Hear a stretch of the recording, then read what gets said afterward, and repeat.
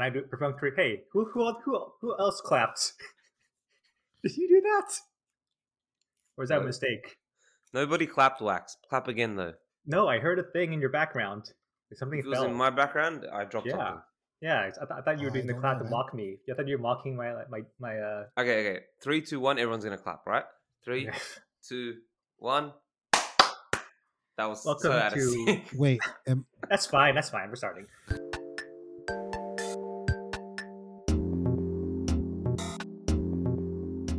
Welcome to Wax Half Full, episode 23. I'm Wax, joined by my co-host Ads, producer Keith, as always, behind the scenes, making everything run smoothly. And today we have our guest JPack joining us from the server. JPack, how are you doing today? I'm good, thank you. Could you Ads, how are you doing too? Before I'm good. And I just realized something. You know, neither of us would know what episode we were on if Keith doesn't keep up track and put it at the top of the top of the webpage. I just noticed that. I don't think I would know. I know. Oh, Well, okay. I know because I have the topic list open. JPack, how are you doing today? I'm good, thank you. So, could you just give us a brief introduction of who you are and why you know us? Because we do the thing always where we pretend that this podcast has outside listeners. Oh, yes, see. My name is JPEG. I am known by other names in other places. We'll talk about them when we talk about it later, Mhm. right? But Yeah. I know these people from Team Liquid, actually. I joined Team Liquid back in 2009 because I saw it as a StarCraft website that, Yes. oh, And this he- exists. Yes, he means the ancient community site, not The the ancient gigantic. community seat, yes. Yeah, not the fucking corporation it is now. Yeah, not TL.net. No, the No. old. No, he means TL.net technically. Yeah, but now it's the corporation version. So we Yeah. went teamliquid.net. But Yeah. there's a difference. Anyway, sorry, go on. And then 12 years later, here we are. Here And we I'm are. still friends with some of the users from that platform. How do kids do this nowadays, by the way? So like meeting someone on a community site when you're a teenager and talking to them for decades is something from maybe the 2000s. Like, so the kids, I doubt. Maybe from the 90s onwards when IRC chats became a thing, Mhm. right? I think that's Yeah, still remember happens. IRC chats, guys? Yeah, Remember it's like, that? Yeah, shitty Discord. Well, I mean, some Yeah, it's people- like shitty Discord. Look, So what do kids do now? Do kids just like? I'm the kids. I am the kids. Ask all right. me. Oh, sorry. What do you? I what do you was do? a shitty teenager in the 2010s. So yeah. So how do you meet your online friends?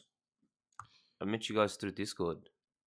Oh, through Discord. Okay. Yeah, Discord communities are massive. Like all my students use Discord and shit. And they're not just, they've obviously got Discords with their real life friends. Students, what do you do? I'm a teacher. Wow.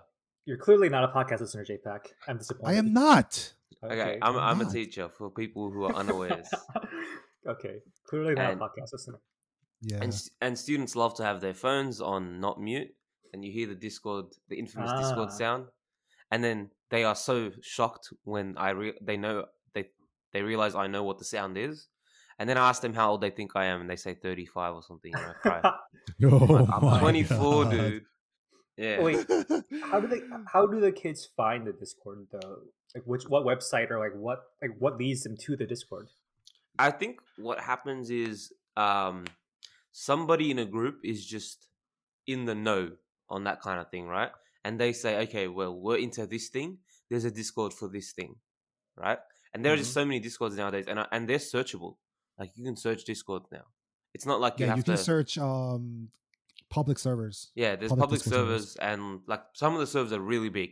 And I'm sure what happens is with those Oh, really big man. servers is everyone finds their kind of niche or something like that, and they get friends They that way. branch off into their own little servers, right? Yeah, Man, I vaguely remember back in the day when I was like in my teens, just going to public servers and like BattleNet or IRC, talking to people, making friends. But that seems like so long ago. Or forums, Yeah, actual yeah. gold-fashioned forums. Ads, yeah. Oh, on that note, like ads, like so. Does everyone use Reddit among the kids, or is it already old shit? I think Reddit's not that big in Australia, at least. Maybe it's big in America. Like even my friends, very few of them use Reddit consistently. I think it's I think Reddit's like almost like high tier nerd in terms of like my friends are nerds, but they're not high tier nerds. So if you want to say, so in Australia at least, rank the importance of the social networks or for the the relevance. teens. Yeah, for the youngsters. If I mention Facebook or Twitter to my students because we were doing something about that, they say that's boomer websites. I've never used Facebook or Twitter in my life. That's so those true. are straight lowest tier.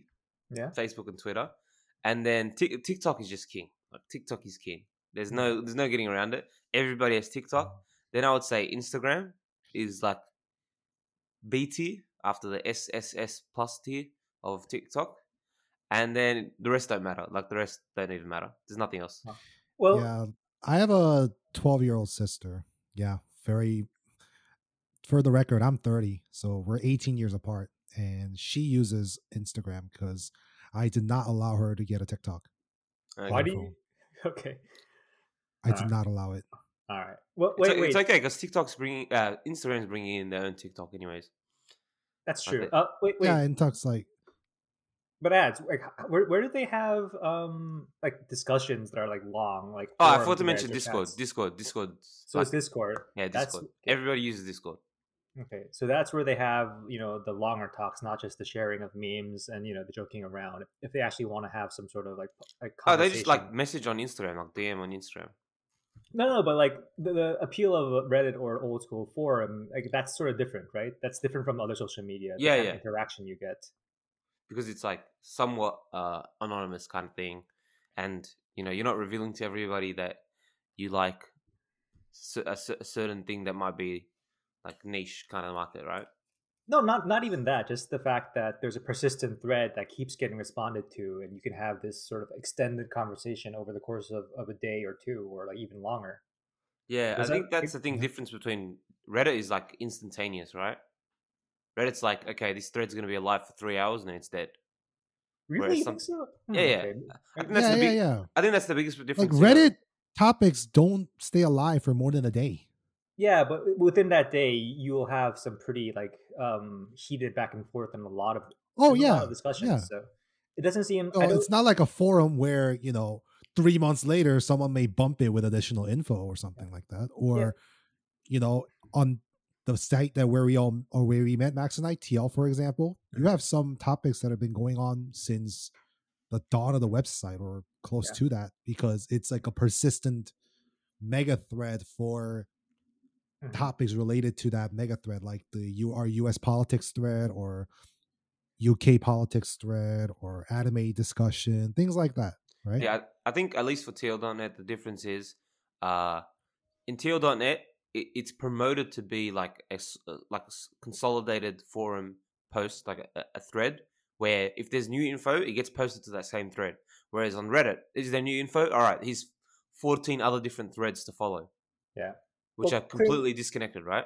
Yeah, but I mean, clearly the masses have spoken because Reddit has just destroyed every community forum because that format people prefer it. It's just I mean, I think I can objectively say like it's better. I mean, it's better. Well, it's better in the sense that more people like it. I don't know if it's better for discourse, but clearly people prefer that format by so much. So I mean, I can't argue. Yeah, I just think the biggest part of it is you get to rank people's posts. You get to rank the original post as well. Yep. So there's that popularity, or did you say a good thing or not a good thing? Yeah, there's more of a social media. If you see something you don't like, you can press the downvote to disagree, or not disagree, but to not put that up top. Yeah. So I think like Reddit has the social media aspect of the popularity thing that a forums, at least TL.net forums, doesn't have, right? Yeah. There's no way of like, or any old school forum really, whether it's like something awful or whatever forums people used to use back in the day. Kanye to the. Have you heard of? Do you know what something awful is? Have you heard of it through just internet culture, like history? Something awful. I heard it way back in the day. Way back in the day, I did hear about it. No, JFAT, you would know, but ads, you don't know, right? I don't know what that is. What is it? Oh, it's just like it's the TL.net forums, but for general topics full of nerds and like edgelords. Okay. So 4chan. Let's see. Yeah, it's like 4chan. Hey, remember our? Oh, you know what? Every time I hear about it, something awful. I know of Kibibit, our mutual friend of ours, also from TL, and he talks about how he got into TL through Fake Steve. Fake Steve, one of the mods for TL. Yeah. So and that's where I heard about Something Awful. I've heard about it thrown Yeah. around elsewhere, but I never really got into that place. Yeah, it's a precursor to 4chan, where all the edge lords used to congregate and create all the memes, and now it's all over the internet. So that's what happened. Yeah. So speaking of boomer internet, JPAC, you've been playing a lot of WoW Classic apparently. I've been playing private servers on and off for years. I recently got a subscription to start leveling in WoW Classic in anticipation for the upcoming TBC Classic. The Burning And Crusade. the Burning Crusade Classic, which is coming out this year. And that's where I put a new name, and my new name under there is Rafflington. Okay, what does that mean? You remember Raffles? So Yeah. I was trying to play off of that. I do remember. And we were talking about having the Lord Raffles Lion Throne. Look that up. It's pretty hilarious. Okay, so this is an in joke. This is a huge. It's a huge in joke, and then I wanted to play off of that, and that's how I got to the name Rafflington. So, okay, and that's been my name in WoW TBC since. Yeah, I want one of these chairs for my house. I just want to sit in it as my. It's like a couple $1,000s for one of them, but still, it is okay. I'll just get like a shitty copy on like AliExpress, some shit. So that may or may not come in the next 6 to 12 years. So as a boomer who played the World of Warcraft beta, I've never felt compelled to go back to play World of Warcraft beta, like the original one. Like I've never felt compelled to do that. So I gotta ask. Is that what TBC is? It's the beta. No, it's the first expansion. It's the first expansion of World of Warcraft. But I was just saying that I've been playing it since like literally the beta, and as someone who's like insanely old school, I have not felt any need to go back to play the classic servers at all. So I want to ask, like, what's the motivation behind this? Well, for me, the first time I started it was on this server called Excalibur. It's a pretty shit server by today's standards, but back in the days, it was one of the only TBC servers around. So I actually started playing WoW in TBC. So part of my mentality back then was, I want to relive those times, the times when I was just a kid or a teenager playing the TBC retail and not knowing anything. And I go back in, I go through those memories. And then once I got the satisfaction back then, I was super casual on that private server.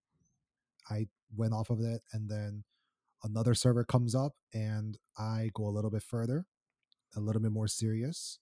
Another server comes up, I go a little bit more serious, get a little further ahead. And the most recent excursions I have been on is on this server called Endless. And I've gone pretty far in that server. Like I've actually raided 3 times a week at one point, played like, there was a time when all of the hours not spent working was playing on that server.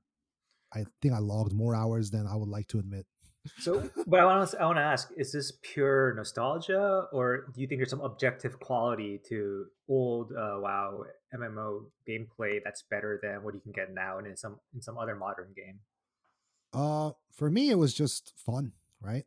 It's fun for me, raiding is the most fun aspect of playing World of Warcraft. And in World of Warcraft, especially back in those days, and especially in TBC, you needed to have 25 people and that's it, right? There's no flex rating like you see in retail WoW.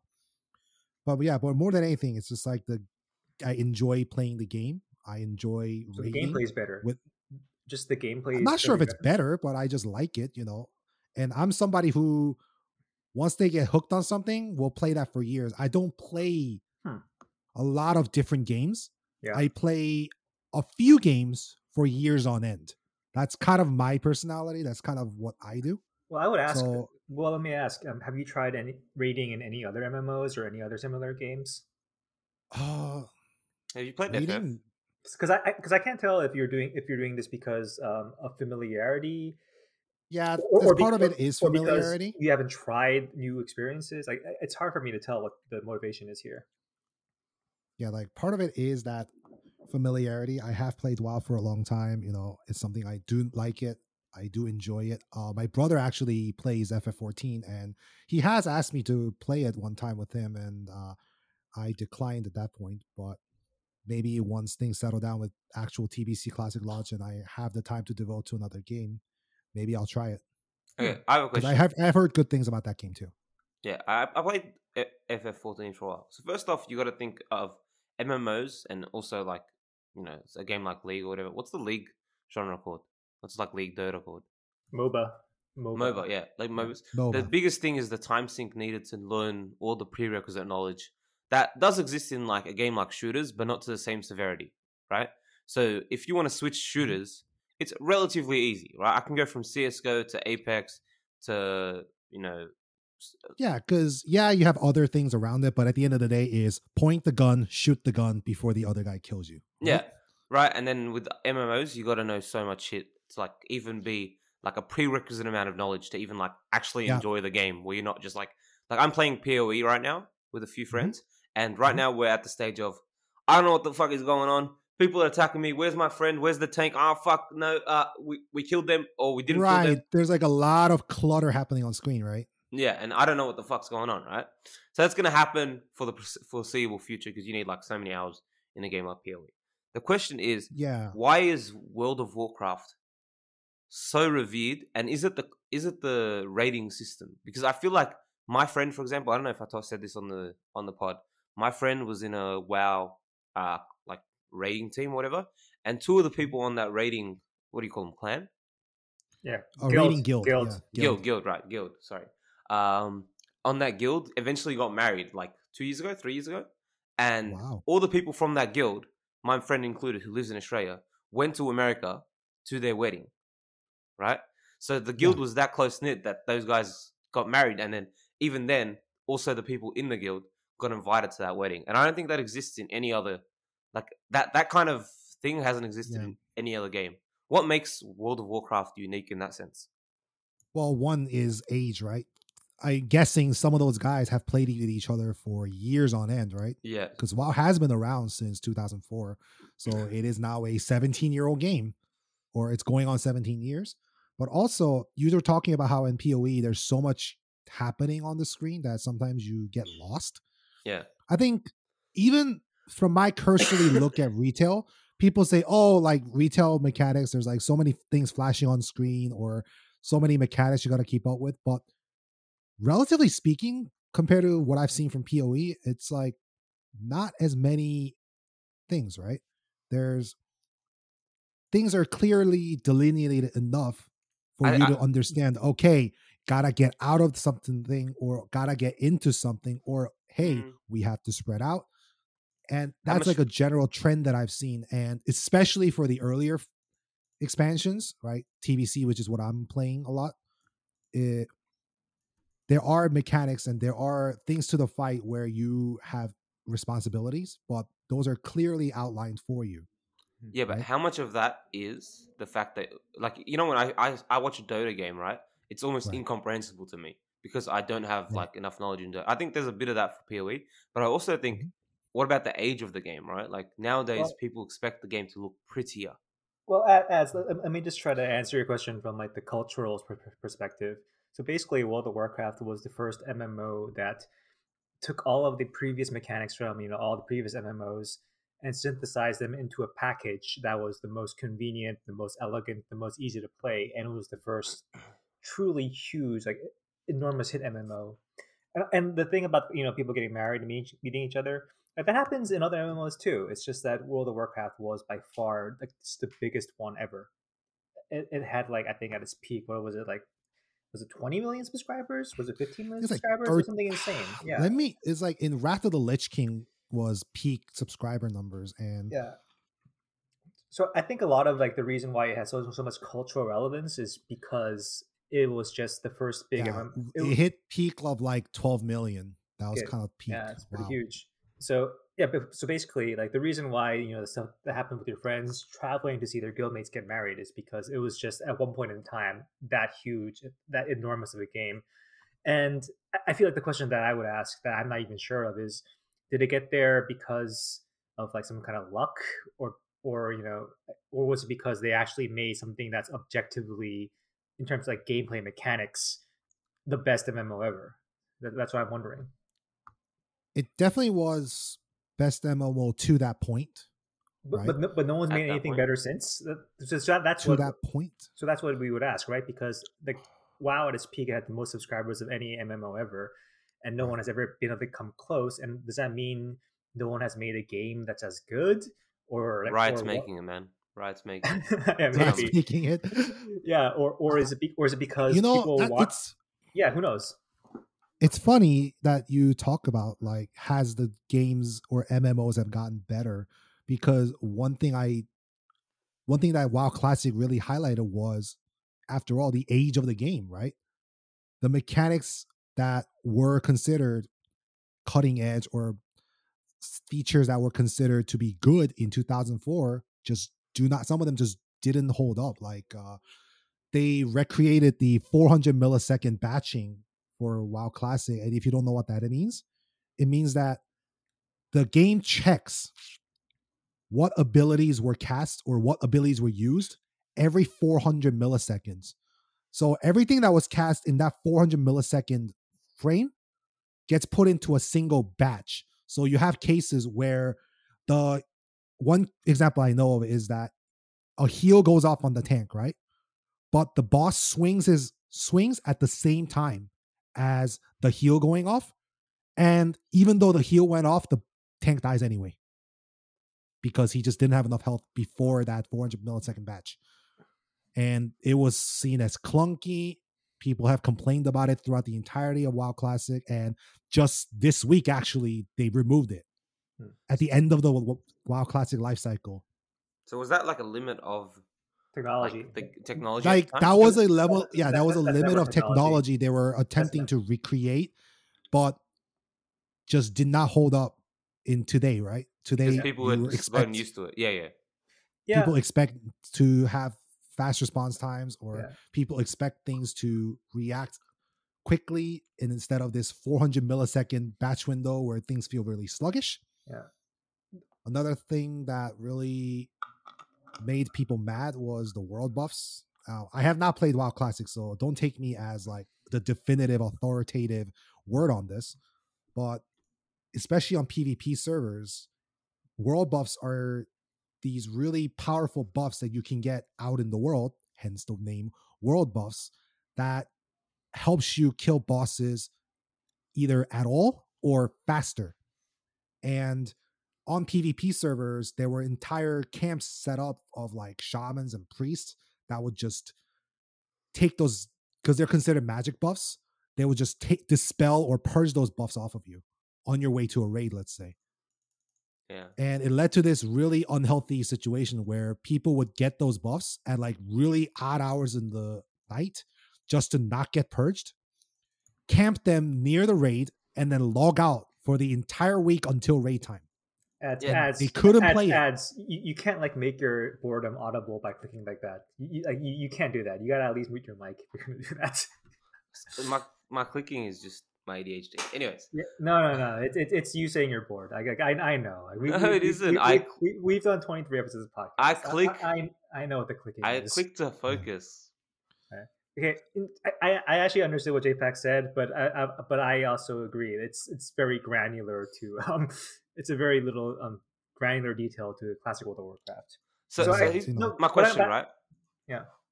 My question to both of you is: are like these like classic versions of games going to become more popular? Let me answer first. So I think yes, because as someone personally who has no desire to play Classic WoW again, but sees it being succeeding, my bullshit theory is that I think Classic WoW is a bad game, and the new MMOs, having not played them at all, having not played Final Fantasy 14 or any new MMOs at all, I'm just going to assume naturally they're better because they learned from WoW.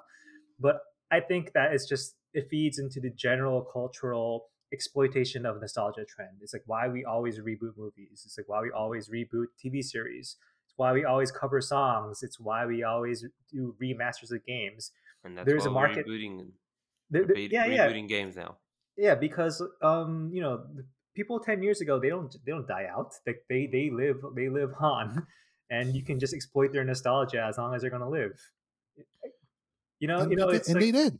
Yeah. So that's what I think it is. Like I don't think WoW Classic is any good, but I mean JPEG, I don't know. Do you think it's good or is it more nostalgia for you? Confirm or disprove my theory. WoW Classic? Oh, I I didn't play WoW Classic because I did not want to play WoW Classic.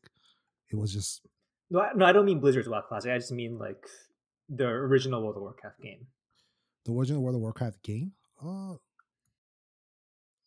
Yeah, like looking back on it, like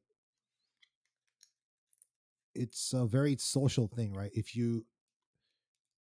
I think I heard a video. I think I saw a video on this too about talking about how MMOs changed from being more social oriented to having all of these solo mechanics in the game now, and then that's not necessarily a good thing for an MMO, in my opinion.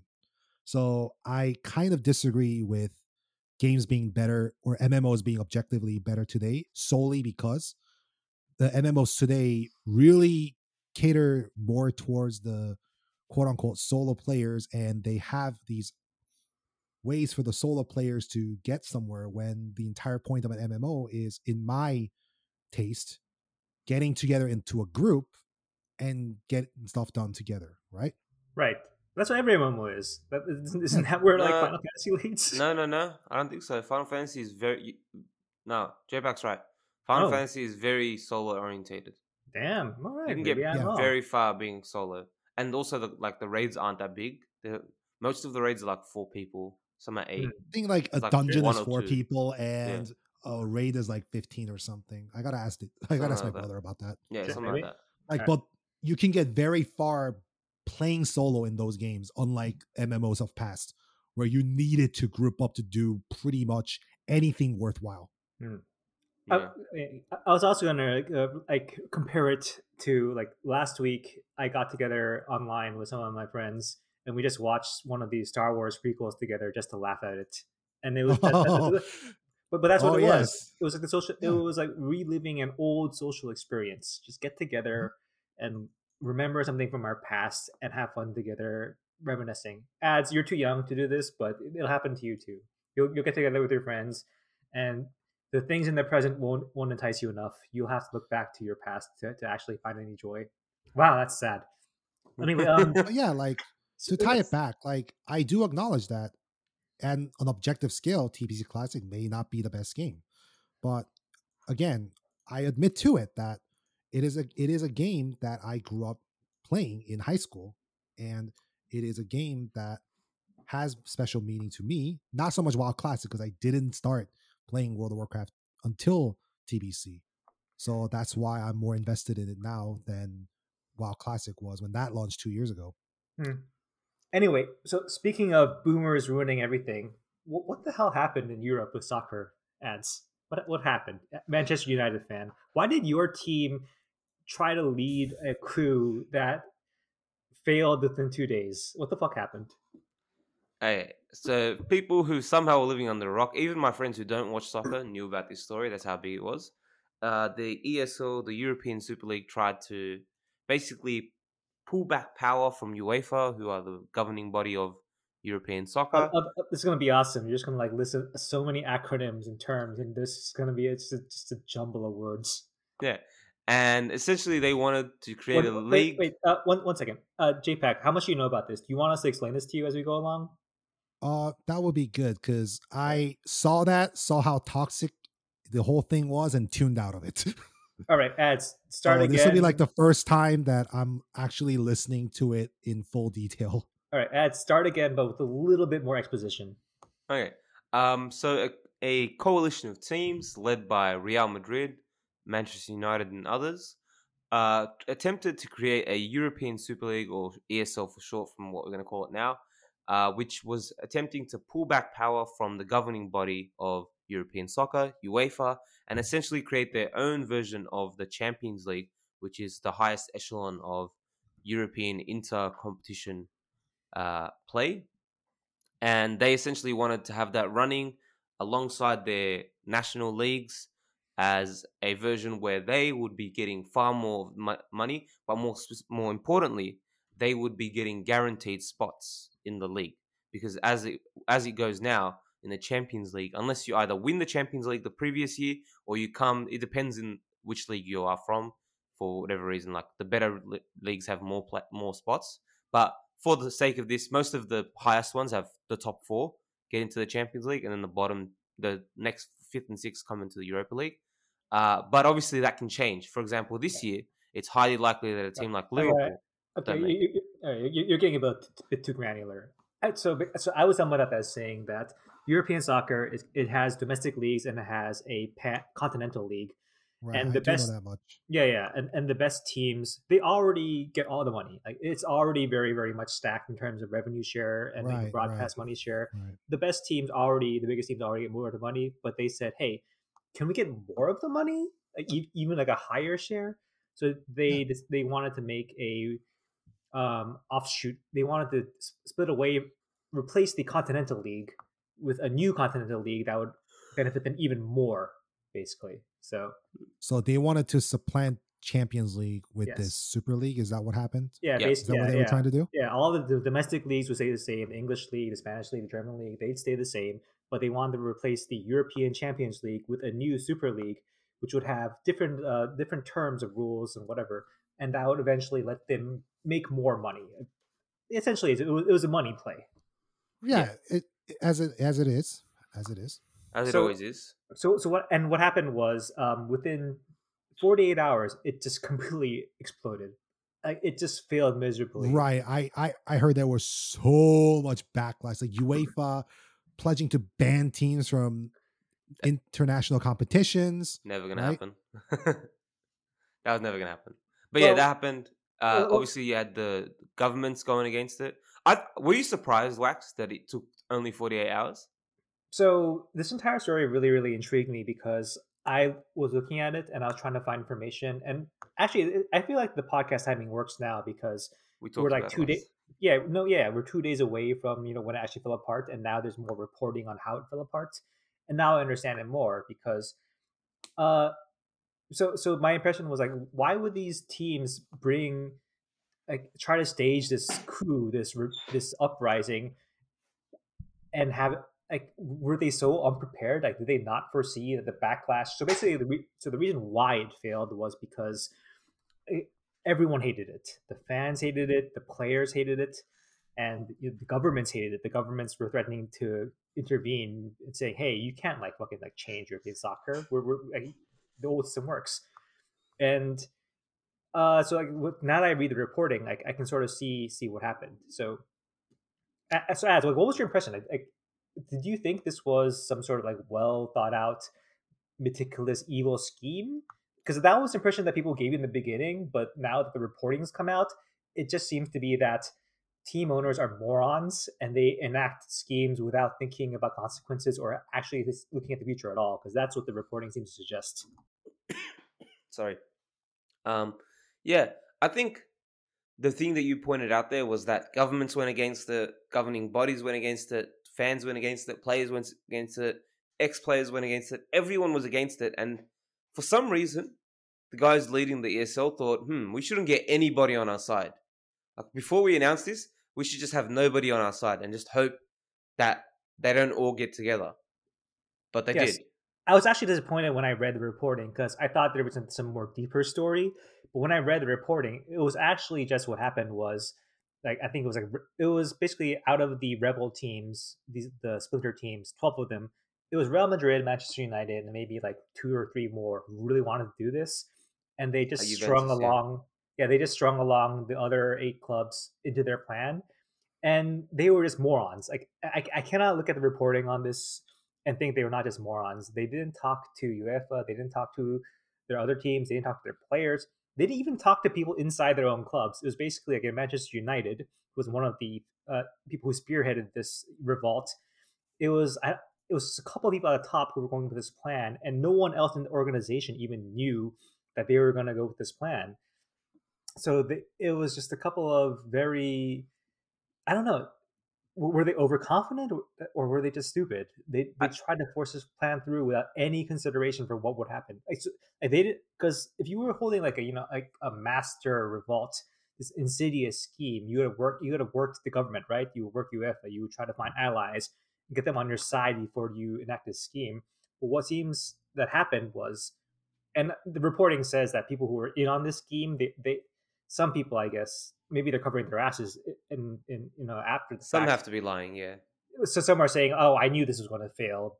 Yeah, maybe they're lying, but it seems that they just went ahead with this scheme overconfidently without doing any of the groundwork, and they just did this moronic Splinter League scheme without doing any of the groundwork, and it inevitably failed. That's what I have read. Yeah, I think the biggest thing is how long this rumor has been coming up for ESL. Like the Super League's been a rumor surrounding soccer for years, if not tens of years, right? Like the idea has been brought up several times. If you have had this idea for this fucking long, you'd think somebody would fucking do something to try and make this work.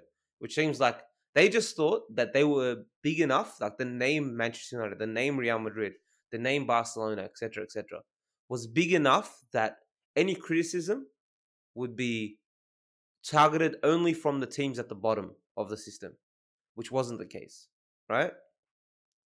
So I think what they thought would happen was a team like, say, West Ham, or a team like Leeds United, or a team like Leicester, teams that aren't in that upper echelon of soccer, those fans would revolt. They would be angry because they're the ones losing out, right? Like a team like West Ham right now can make the Champions League, even if they're not the best team. Yeah, and for just reference, West Ham is a shitty team in London. Yeah, they're like the worst team. There are many teams in London, and they're one of the worst ones. Oh, okay. They're one of the worst ones that can make. JPEG, it's like if so New York has the Yankees and the Mets. It's like if there was like a Mets and there was a Mets to that Mets and there was a Mets to that Mets, Giants, and there's a Mets to that Mets. So basically, they will be the so six. Basically, oh my god, they're the six Mets of the city. So there's like Crystal Palace, West Ham, Tottenham. Yeah. I have seen these names floating around. It's just I've known that West Ham is one of the worst teams. Yes, they are the number 6 Mets of London, basically. Yeah. They're not even number 3 Mets. They're the number 6 Mets. Number 6 Mets. So let's use London as an example, right? In London, you have Arsenal, Tottenham, and Chelsea, and all three of those teams got invited to the Super League, right? And of those three teams, right now, if the season hasn't ended, but if the season ended right now, 2 of those teams would not be playing in the Champions League next year because they're shit. They're too shit to make the Champions League. But which were the shits? Just Tottenham and Arsenal. Arsenal are just perennial laughingstocks at this point. Tottenham haven't won a cup in about 30, 40 years, maybe even 50 years at this point. They're a laughingstock as well. But they have enough money where they are big enough to be invited to this competition, right? And the thing is with the Champions League is the money is so big that losing a Champions League spot is like losing your top 2 players, guaranteed. Because your top 2 players want to be playing in the Champions League, which is the highest tier of soccer that isn't like international, right? So those 2 teams wouldn't make it. But then a team like West Ham, who are when we say shit, we're kind of like over-exaggerating because they're good enough to make the Premier League. And then in the lower leagues, which there's 8 divisions of it in England, there are so many other London teams. So they're the shittest one. They're currently in 4th. If the Super League existed and Champions League didn't exist, maybe they could get an invite to those 2 spots they were talking about. But most likely, the invites will be going to other big clubs who have like a name. Maybe who's to say they're not even going to be European teams? Maybe they'll invite outside of European teams, right? Maybe they'll do that. So that's the funny part is that I think they thought that fans from teams like West Ham would cry about it, but fans from a team like Arsenal or a team like Tottenham would support it because it's helping, quote unquote, their teams play in the top division all the time, even though they're shit. So, Wax, why do you think that didn't happen? Oof, that's a hard one to say. So, if you read the reporting, basically, it feels like they did not understand. Well, so here's the thing. I don't think they even. I don't think they even like. They don't. I don't think they even made that assumption because from what I can tell, they asked no one. Like they didn't actually make any assumptions about like fan backlash or player backlash. Like, they just went ahead with it because they thought they could do it. They overestimated their leverage. I don't think they even thought about what the fan response would be. Like here's the thing though, right? If you start asking around, like if you start asking around in earnest, you're just gonna get back. It leaks. You're just gonna get backlash regardless.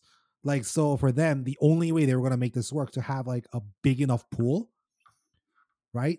And put the story out right then and there once everyone's committed, once everyone is in on it, so that all of it comes at once and then you have enough leverage. But clearly they didn't have enough leverage right then. The pool wasn't big enough for them to do it. And now it's been ruined. You know what? But I do think like ads has a good point in terms of maybe because this is a if you look at the big picture of the people who led this revolt, it was the American-owned teams and Real Madrid. So yeah, it was basically Real Madrid, Juventus. Yeah. But on the English side, it was these teams owned by unscrupulous, whatever. American. The I shouldn't say they're unscrupulous. Glazer family. Yes, the American. Glazers, It the was Kroenke family. yeah, it was the American owners, and the American owners. You could see how they might think that, oh, our fans are only loyal to us. They're only loyal to us. That's their sort of loyalty. They always follow us. They did not expect them to have loyalty to the institution of football. I can see why that would have been a consideration, but honestly, I don't think that was consideration at all. I honestly think it was just like all the reporting says that kind of like deep thinking that you're talking about in terms of like thinking about how fan reaction would go. I don't think that even entered the equation. I think they were just morons and they overrated their leverage over UEFA and over the other clubs because that's what the reporting says. Because they didn't even try to make a consensus among the clubs. It was I think like four of the clubs, like Liverpool, Manchester United, Juventus, and Real Madrid, who basically just strung the others along, saying, "Hey, Manchester City, Chelsea, just come along with us. Come on, guys." And if you're gonna make that weak of a coalition, then obviously those other clubs are gonna back out at the the first resistance. Yeah. So it was just a bad plan. I think I was kind of disappointed because when I read the news, I thought that wow, this must have been a really really deep story for a meticulous plot to be undermined so fast. But it turns out it was not a meticulous plot. It was just a fucking harebrained dumbass plan made by people who were very hubristic because they made money in sports and they think they can do anything. And it was just a dumbass plot that got brought down for obvious reasons. So yeah, sadly, it's not as interesting as I hoped. Yeah, for a story that is as big as it is, it doesn't have a long runtime. Like it's not a Lord of the Rings series runtime, right? Oh. It died out in like 2 days, and now we're just dealing with them. Yeah, Like, there was no deep plan. Like there were no like. There wasn't even anyone like sticking. Like there was no one sticking together. Like Chelsea jumped the ship straight away, and they said, "Oh, we were just kidding, guys. We weren't actually. It was just a prank. We didn't actually want to be in the Super League. It was just a prank." Describes half the teams that were in that list. Yes, exactly. Because they did not form a coalition. Like it was literally the four top teams saying, "Hey, guys, just do this with us. Come on, it'll work." And they're just like nudging them with their elbows, saying, and the other guys were like, "Ah, fine, we'll come along." And no, that's not a good plan. That's like an awful plan. You gotta have your allies in place. Yeah. I want to go further than that and say, like the big thing now in England is the whole issue of not just foreign owned, not just American owned, but foreign owned investment in general. Like having foreign ownership of a team like Manchester United, a team like Chelsea, a team like Liverpool, and whether a rule such as the 50+1 rule, which happens in Germany, which is that the fans or a coalition of members of the club need to own 51% of the team, could be enacted in England. And yeah, the thing is, right, like let's say Kroenke or the Glazer family sell today. Are they going to be selling to somebody who has like the grand idea of football in their brain? No, nobody who has that grand idea of football has enough money to buy Manchester United, who are like a multi-billion-dollar company. Yeah. Right? So how do we solve this? Well, the only solution is the 50+1 rule, which may require government intervention. And I don't know how popular a government-backed intervention for some of these teams will be. In that, like, obviously the government intervention will be for the biggest teams. But yeah, I struggle to see where to next to make sure that in 10 years, these clubs don't try it again. So Ads, I gotta ask you the question. I thought most soccer fans, the cynical ones, were pointing out now, hey, so we stemmed off this Super League project. But wait, The Champions League is the same thing. the champion. Yeah, exactly. They've already ratified this. So basically, these same clubs who are in the Champions League, they have used their leverage to force changes in the Champions League. That'll basically be the same thing. It won't be As extensive. yeah, it won't be as like as ridiculous and as blatant as the Super League, where it just says you cannot be relegated. The rules in the new Champions Leagues coming in like 2023, whatever, it'll be like, yeah, if you're like if you're not complete shit, you'll be in. You'll be in. And Right. so yeah, I feel like cynical soccer fans look at this and saying, yes, this is just like a small like side story, even though it seems really big now. But eventually, what's going to happen is the teams that are the most popular, that have the most money, are going to keep using their influence to warp the Champions League, warp UEFA, warp their domestic leagues to get more of the money, and that's just the inevitable process. Yeah, I would agree. And like, if someone wanted to go even further, we've kind of like argued against this idea. But who's to say that this ESL wasn't to just push those laws along faster? Like, guys, we could just leave, right? Like, we did try it once. So next time we get into a boardroom and Who's ask to say we can't try it again? Yeah, who's to say we can't try it again? So maybe next time, that 80% of the money the 80% of money we get, let's make that 90% this time, okay, guys? Otherwise, Otherwise, oh man. Yeah. So I don't know. The problem is in all of this is how can we stop it from happening again? And nobody has a good answer for that, because soccer is too big, or at least in England, soccer is too big. Well, ads by the way, be owned by the fans. Let me ask you a question: Should we stop it from happening again? Should we? Should we look? I would prefer a Champions League where only first comes into it. Like, it's the true Champions League, right? And then you can have the Europa for all the shitter clubs, right? That would be fun, I think. But yeah, the question is, should we be trying to stop it from happening? Yeah, we should be stopping it from happening. But why is UEFA such a good organization? Why is FIFA such a good organization? They're not particularly good organizations either, right? And I was going to say something, but I don't agree with it, so I'm not going to say it. Yeah, I think it's stupid. I think they were stupid. I think there is no solution to the true problem that I can see. The Super League is just a symptom of the problem, but the actual problem hasn't been resolved. People are going to be like chanting around like, guys, we did it. We saved soccer. But did we? I think we lost. In the end, we lost. We just didn't lose as hard as we could have. Well, I just feel like this goes into more of like a philosophical argument, discussion of sports versus business, because we like watching super teams, don't we? We like watching teams full of like amazing players playing other teams full of amazing players, and that's only that happens because like European soccer is so capitalistic. It lets teams with more money earn more money and then buy the best players, and it's like a virtuous cycle for them. They make more money, we get better players. We make more money, we get better players. Like, that's basically the system of European soccer. So I feel like you can't be a fan of European soccer and think that this was not inevitable. That was inevitable, unless you want to adopt an American system where you have like a lot of systems in place to redistribute talent and wealth. This is inevitable. It was always going to happen.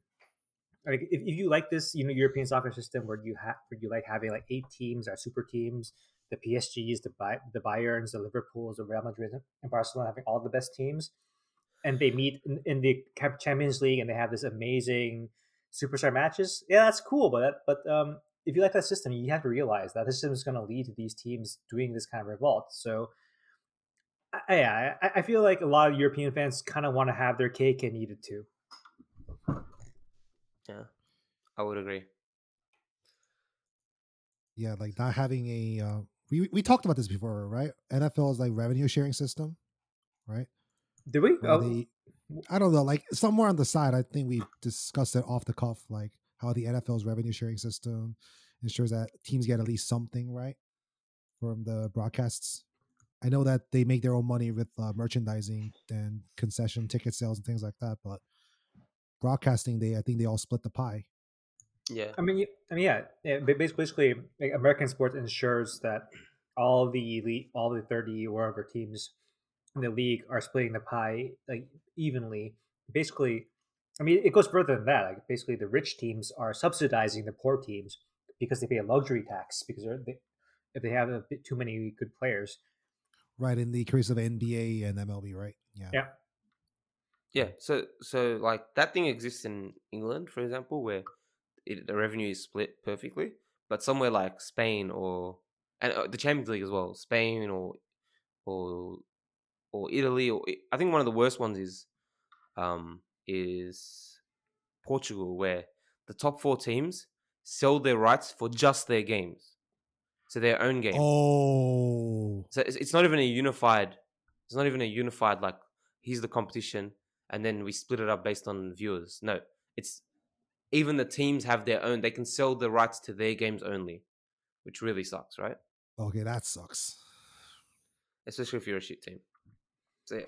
Yeah. So, All right. so I feel like the conclusion. Well, my conclusion at least. I don't want to speak for you guys. Is that yeah, like I already said, like, fans, they want their cake and they want to eat it too. Like, we like having super teams or super teams, but if you want that kind of structure, then you're gonna give the super teams that much power, and they're gonna use that power against you as the fans. So maybe the conclusion is the American system is best. Have systems in place to make sure everyone stays even, so no one has more power over the other. Although again, maybe I'm very much oversimplifying. So in the end, the Americans were the problem, but they're also the solution. They weren't then. Yes. They were trying to save you guys. This is truly a Hollywood show. They're trying to save truly a Hollywood script. Oh, this is a perfect Hollywood script. It's like, guys, you know the Americans, were we the baddies? And then at the end of that's like the whole. It's like no. It's like in the end, we weren't the baddies. Yes, we were wearing skulls on our heads, but no. Those skulls were like in they were revering human life. Okay, yep. So anyway, in a very awkward and abrupt transition, I want to bring up an article from our favorite news source, Sora News, which we use to just it's our crutch. It's our crutch to bring up topics on this podcast. So apparently, Japan has a government department that has a very, very long name. The Agency for Cultural Affairs, a division of the Ministry of Education, Culture, Sports, Science, and Technology, and Gaming, and whatever. It's a government agency, and they brought on this new dude who apparently said, "Yeah, I mean, like, so this guy's job is to try to spread J-pop throughout the world, right? Right. And said, you know." Well, I'm gonna paraphrase what he said, but he just basically said, "J-pop's shitty, man. I can't like sell this J-pop in the world. It's just too bad compared to back in the day when I used to write music." So back in my day, exactly. So wait, so J-Pack, you're around my generation. You were probably in the generation that listened to X Japan and J-pop, right? A little bit. Okay, so all right, that's perfect. So. Ads, J-Pack, what do you think about this boomer Japanese cultural ministry official saying that modern J-pop, modern Japanese pop music is not that interesting and we can't really sell this to the world? J-Pack, go first. That's basically what he said, yeah. And he compared it to K-pop. Okay, all right. It's funny. Quote, "But songs are weakly sung, put through a computer, and released. What about substance? Is there blood coursing through the music? These are the important questions." My God. Is there substance in the J-pop today? I don't know, because I didn't listen to J-pop for years. Okay, as somebody who does listen to J-pop quite frequently, and who has a Twitter account called Ongaku Osusume, where you can find my J-pop recommendations. Good plug there. Thank you for the plug opportunity. I would say, and somebody who also listens to like old school, like Japanese music, like Yellow Magic Orchestra, that kind of stuff.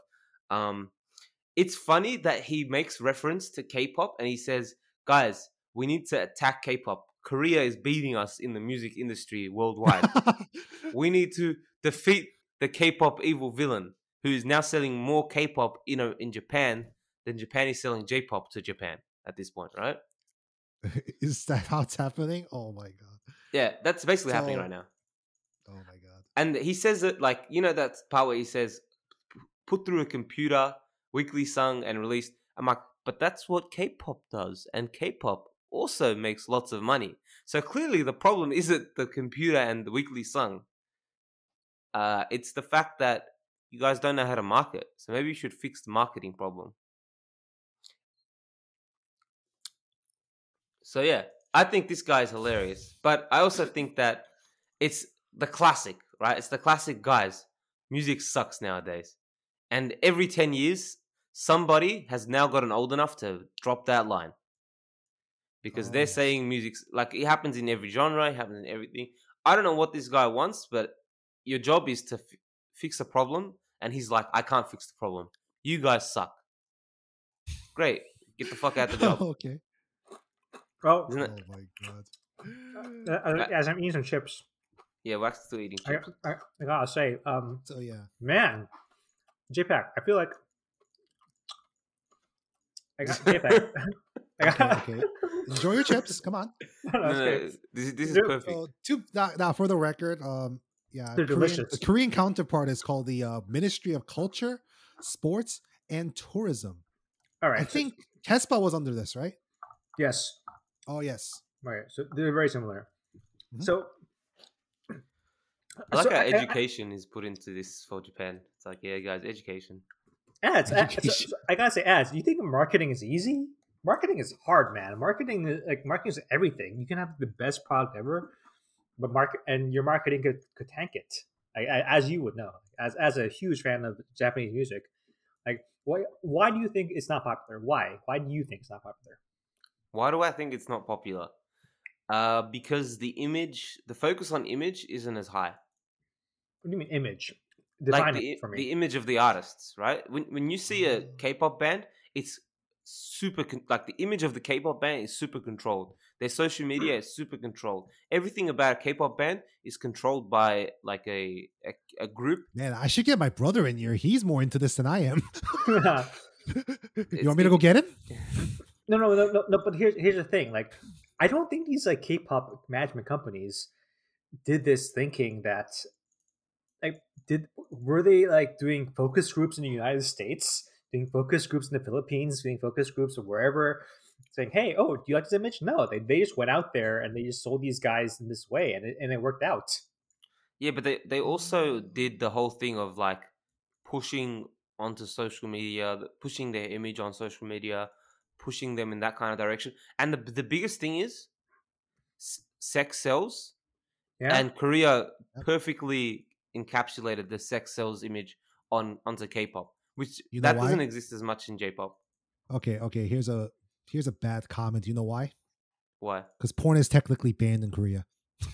It's banned in Yeah. Japan. Oh, is it not banned in Japan? It might not be banned in Japan. it is also banned in Japan, but Porn is banned in Japan? okay, you're right. It's more banned in Korea. I would say it's more banned. Oh, it's more banned in Korea for sure. Warnings.or.kr. Anybody? I'm not Korean. Wax. Uh, Wax oh, as a child of Korea who lived in Korea. okay. So this is not like a childhood thing. This is just more like me going to Korea like in the last year. Yeah, you can't go to Pornhub on Korea. It gives you some fucking like government VPN thing. Government. Nice. All right, so you can't go there. Yeah. I think this is the thing that pops up. No, that's I don't know. That's not related to that shit. That's just So you think it was luck that K-pop got so big? Oh yeah. I think Oh, yeah. I think it's they lucked into an aesthetic that people liked because Japan back in the 90s they were creating a lot of good music. Like I'm a big fan of X Japan. I think X Japan was amazing, and like I think it's just more luck that randomly the K-pop aesthetic and the sound. Okay, so you know what? Maybe I'm oversimplifying, but I think luck had a part to play in it. I think Yeah, of that course, part, luck has a part to play in it, but you're Yeah. making it sound like luck was the biggest driving factor. I definitely think the fact that a group, like a K-pop group, has their image controlled. Like, actually, you know what? Even then, some like idol groups have that same. We're going back to the idol groups, guys. I'm still living my dream of becoming a manager of idol groups. yes. Sketchy. those do those do have like an insane amount of control over the artist. But do you guys know what was that Baby Metal? Do you guys remember Baby Metal? Yeah. Oh Yeah. Yeah. yes. Yeah. Yeah. They're massive. Outside of Japan or in Japan? Even outside of Japan, they got a cult No, following. outside of right? Japan because people were reacting to it like, wait, because it was novel to people outside, right? That you have these three girls playing metal music like this. It's a pretty Yeah, novel concept, there's like and it was a meme for like a hot month. yeah. I think it still has like a cult following outside of Japan. But when I was in Japan, they had a Baby Metal concert, and the concert sold out an arena of like 40,000 people, something like that, right? Oh yeah, I Okay. remember. I do remember hearing about that. They're big. They're massive, right? So why aren't J-pop bands as big as K-pop bands? This guy's wrong. Like, it's not the weekly song put through a computer and released. It's the fact that J-pop doesn't try and combine Western aesthetics as much as it does with K. At least the ones I've listened to. I haven't listened to all of them, but Japan has a more insular style of music nowadays, even more so than it did in the 80s and 90s. Because in the 80s and 90s, the musicians were going to America. Like a person like Haruomi Hosono or Yellow Magic Orchestra, those kind of people who were part of that, they went to America and they recorded with American artists, and almost all of their music was American influenced, and they had American artists playing on their albums, right? So it was heavily American influenced, and that's when that kind of stuff. That was the whole start of Shibuya K and that kind of stuff. With like, have you guys heard of Cornelius? Nope. Nope. Yeah, he's like a very famous guitar artist as well. Those kind of people. So All yeah, right. I think the fact is that Japan just became more insular in their music style, whereas Korea borrowed heavily from the West and Ah, incorporated Western aesthetic. I feel like so maybe when I said it was all luck, I was exaggerating. I think this is just more happenstance, and we can't really explain it that well because obviously people want to find out the cause and effect of why things happened. But like so many of these like Eastern Asian markets have, well, not even East Asian, just like Asian markets have their own pop groups and their own music. And I feel like the reason why K-pop got so big in the West, I can't find a through line. Like personally, like I just think it was just random factors that we haven't been able to analyze completely. I'm just not willing to say it's some sort of like function of merit. I just think it's like one of those things that, hey, why do things go viral? And you just don't know. Sometimes things go viral, and that's just it, right? Like, why did the Macarena go viral? I don't know. It just did. Yeah, It's but very hard to explain. Like for me, viral is different from and massive. That's true, but so in any case, ads, music industry. What do you want to? We were talking about this last week. so for me, whenever we talk about K-pop and J-pop, I know my brother told me about this. Is like how the group, like let's say, like I know that for K-pop, you have one group that takes years to groom, and they're placed when they are fully ready as the company sees fit. Right? Let's say, right? Yeah, But in Japan, right? It's kind of like you get placed and then you debut in 6 months. And then let's say like AKB, right? You have graduating classes of AKB, which I yeah, thought you was do. You have that baby. which You have which that I baby thought metal was as a well. mind blowing, right? Same thing, mate. Or like it's like an ongoing thing with these Japan's like Japan groups, Yeah, right? like baby metal's the like, what do you call the concept of baby metal isn't tied to the artists. It's tied to baby Right. metal as a concept, and then if you get too old to be part of baby metal, then they just You just replace. graduate, Yeah, right? you just replace. You get replaced. So there's like a constant cycle of people who are baby metal, right? I can't think maybe of anything like that in the West. I can't think of anything like that in the West. I can't think of anything like that in Korea either, right?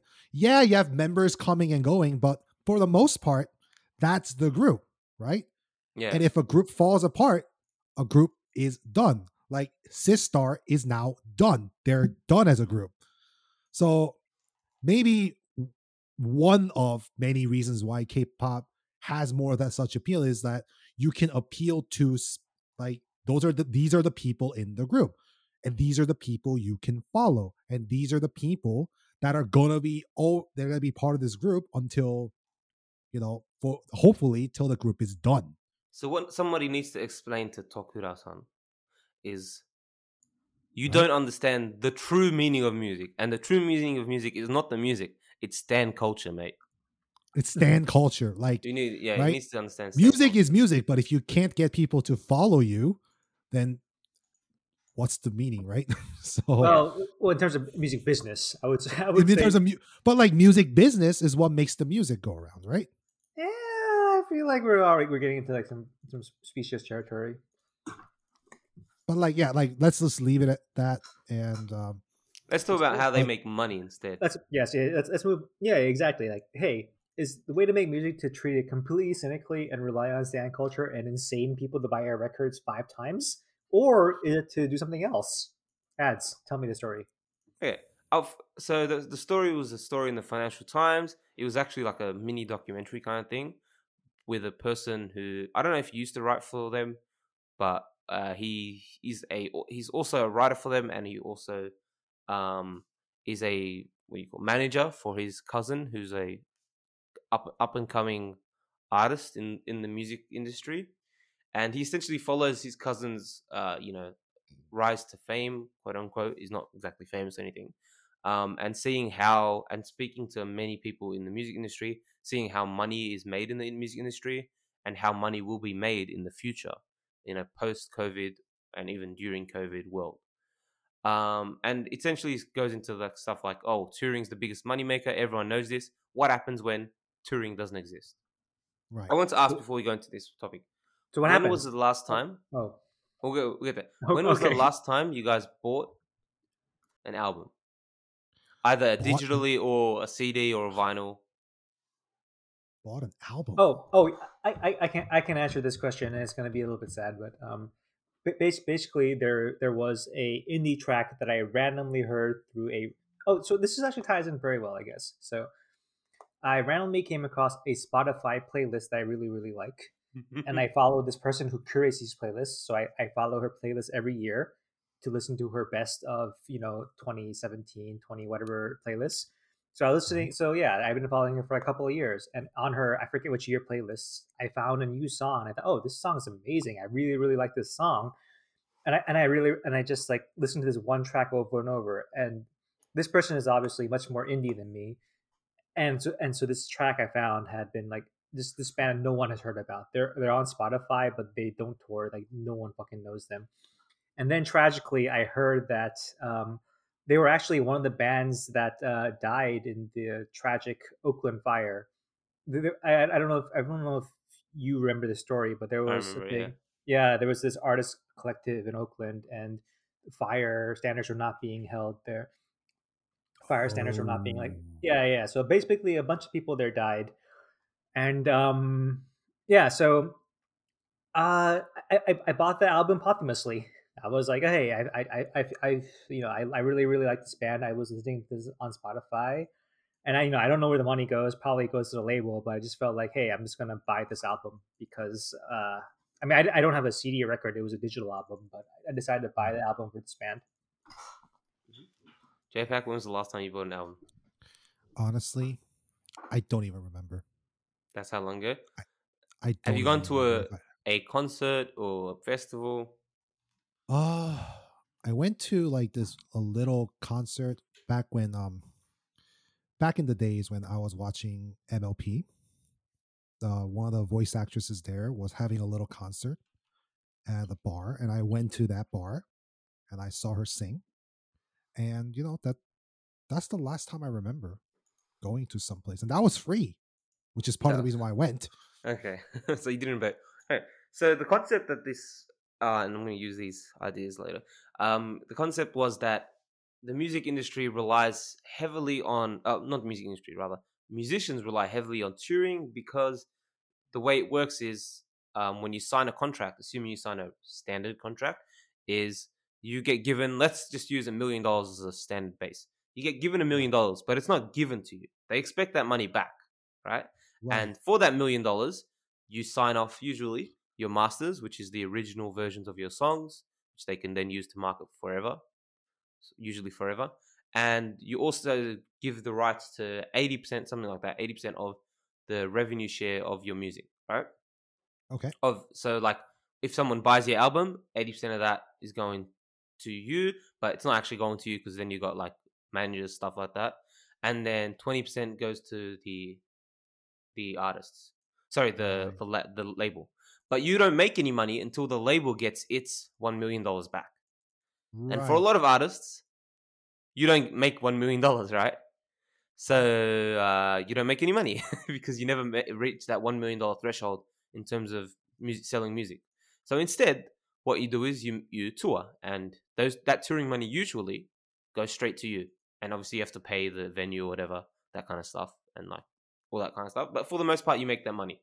Unless, of course, you sign a 360 deal, which is quite common nowadays because people don't buy music anymore, as quoted by you guys. Just for reference, I buy music at least, I would say monthly, like digital music, and then I go to a store every couple of months and buy like CDs and stuff. So I'm definitely out of the norm. Like most people, and of course, most of my music listening does happen like through Spotify. But I just buy that music just to own the CDs, right? Right. So 360 deals work in the way that instead of just getting money from selling songs, you get them from selling songs, from merchandise, from endorsements, from everything. That's the most common way right now. And that sucks for an artist because now they don't even make money off their merch because that's all being split as well. So how do you make money in the music business? The answer is don't sign with a label, right? Do not sign with a label. Don't sign with a label. At least don't sign a 360 deal. Right? Have you guys heard the whole Taylor Swift fiasco? I did hear about it. You mean the general, like, couple of... You mean the rights to her songs in general? Yeah. Like the rights to her masters and how that works. And she like... she remastered or she remade her first album, Fearless. Was it the first album? Right. I forget, but yeah, she did re-record a whole remake album. something in order to have like the complete masters on hand for herself or something like that. Eventually, she wants to make a version of all of her albums, Taylor's versions, right? So her albums that are owned by her. But of course, that doesn't matter if, say, what was the biggest song on Fearless? Was it Love Story? Do you guys remember Love Story? Yeah, I remember vaguely. Yeah. Romeo it's a song about like Romeo and Juliet kind of thing. It's like a standard love song. That song gets so popular. Yeah, it got so popular. It's in like a lot of ads. Every time that ad gets played, the original guy who owns the masters will get the money. Unless, of course, they play the Taylor Swift version. So, yeah, if you're... None of us... So how... Like, what I didn't understand is, like, won't that run into copyright issues? How does that work out? She's allowed to do that because she's the creator? Not quite. I think there was a limit. There was like a 20-year. I don't remember how many years, but essentially they owned in the contract. It was like you have 10 years of exclusive rights to this album from its release date, and then she had the right to re-record. So it was in the contract. Most people don't have that. Okay. Yeah, most people do not have that in their contract. They indefinitely, like forever, give masters. Right, you said control. Like they're probably hold on to it forever, right? Yeah, exactly. And to try and buy it back from them, like it's hard. They won't sell to you. It's like, yeah. Oh yeah. That was the whole thing with like Kanye and people like that trying to buy back their masters. So ads. Is it like theoretically possible for an artist to just sustain themselves off Spotify without signing for a label if they got big enough? Basically using it like YouTube or Twitch, like without any middleman. If they could somehow create an audience that wanted their music, and they would consume it directly through Spotify, like that would be a viable model. You're saying? No, because just through Spotify you make about 0.0025 cents on every stream. So that guy had like 25,000 streams in the video. He had 25,000 streams, and he made $72. Okay, so you still have to tour. You still have to tour. You have to tour, yeah. Okay, yeah, at some point. So let's say you're a relatively big artist. You make about 100,000 streams per month, right? That gives you. I'm just doing the math right now. You get $250. Unless, of course, you are on Apple Music, which is far smaller of a platform. In which case, you make $500. Yeah, not a lot of money, right? So you're not making money off it. That's why things like Bandcamp exist. Do you guys know what Bandcamp is? Yes, I remember. I fucking remember Bandcamp. This is like a Yeah. boomer thing, though. Yeah. Bandcamp's still like relatively popular with like MySpace, Bandcamp? people Yeah. people who want to support the artists directly. So that's stuff where people can buy music directly, and Bandcamp doesn't take a very big split. Yeah, Right. you cannot survive off of streaming platforms. It's not possible. The people who are surviving off streaming platforms are signed to major record labels, right? Right. Because they get like, what is it? Eminem's had, I think he became the fourth artist to have 14 billion streams on Spotify. Mhm. But So basically- Eminem is Eminem. So you make it Right. sound like artists are just stuck in like a inextricable spot between the labels and the streaming platforms. They're as fuck no matter how they go. There's no independent way to go. There is the independent way is to give away your music for free, or rather, not care about the money you make on your music and make money through other ways, whether it be through touring, through merch, through endorsements. That's the true way to make money. You're not making money off your music. You're making money off the platform your music makes for you. Right. Right. Well then, that's pretty grim. Yeah. That's the truth. Uh, No, we're not gonna go like despite those articles you see every year. It's like, guys, the share of people buying vinyls this year went up by 0.2%. Now there've been 7 people who have bought vinyls. The music industry Oh. is saved. It's like, yeah, no, No, not really. not all right, really. Well, save your But before guys. that, you know what's big in Japan? Okay. You know what's big in Japan? All right, go ahead. Go ahead. You know, the new indie thing isn't vinyl players. It's now cassettes. So many Japanese artists I see sell cassettes. That's not just Japan. It's like a New York hippie thing too. Is it? Okay. Yeah. Yeah, it is. Yeah, My cassettes theory was have that- now become retro. Yo, let's bring back cassettes. Alright, so but Oh. don't buy cassettes, because you know why you shouldn't buy cassettes? I know what Wax was trying to do. Wax, why shouldn't they buy cassettes? Why shouldn't they spend their money on cassettes? Because they can spend their money on a local struggling podcast instead. Indeed, guys. Yo, if you enjoy this content, if you enjoy our commentary, our very, very insightful, unique commentary that you can't get anywhere else, go to ko-fi coffee. I know like their link sucks is ko-fi slash. Oh, fuck, I forgot the .com. Ah, you Oh my fucked god, up. I did your thing. Oh my god. Oh, okay. Coffee Try it again. ko-fi.com slash KO. yes. Well, I mean, come on, people know this, right? Yeah, they know. You want me to do like, yeah, it's ko-fi slash dot. Oh, fucking hell. Oh my god. it's Oh so my bad. God, Wax. Oh my god. This is... Okay, let me try again. ko-fi.com slash the Jujus. Did I just spell the Jujus? You guys know. You got And yeah, give us money so we can keep doing this shit. Because obviously, I've proven that we're worth it. Yeah, I would agree. To end this off, I'm just gonna pull out a song from the golden age of Japanese music. An album from the golden age of Japanese music. It's by Flipper's Guitar. It's called Camera Talk. It's heavily inspired by like 70s American music, and it's half made by it's a group that was, one of them was Cornelius, who's a famous Japanese guitarist. Take a listen to it and tell us why this music has soul and substance in it and has blood of the artist coursing through it, and why J-pop doesn't have that. Mhm. What year is it from again? 1990. Okay. So you predicted. Okay, it's not the What's the 70s. name again? It's inspired by the 70s. What's the name? Camera Talk by Okay. Flipper's Guitar. Well, yeah, I want to recommend the album that I just mentioned. That tragic band. Them are us too, and the album is Remain from 2015. You can find it on Spotify. It's easily streamable. Them are us too. Remain. If you like dream pop, it's just like a good dream pop album that harkens back to the 80s. And I found that like very eerily haunting and very catchy in a strange way. So that's my recommendation. I don't really listen to music much, but one music I have listened to a little bit is this Korean thing. Do you know Kwana, Wax? Nope. I'm a very boomer. You're very boomer. Yes. He's like this YouTuber who makes these really funny music regarding food and other things. And Yep. he has like 5 songs. He has like 10 songs on Spotify right now. I think. Let me see. I don't know how many he has. But regardless, Yeah, so we're if you're doing fine. Korean, you should look up Kwana and listen to what he has. It's All pretty right. funny. On like YouTube or something. Kwana. All right. On JPEG, YouTube. On YouTube. On YouTube. thank you for Yeah. joining us.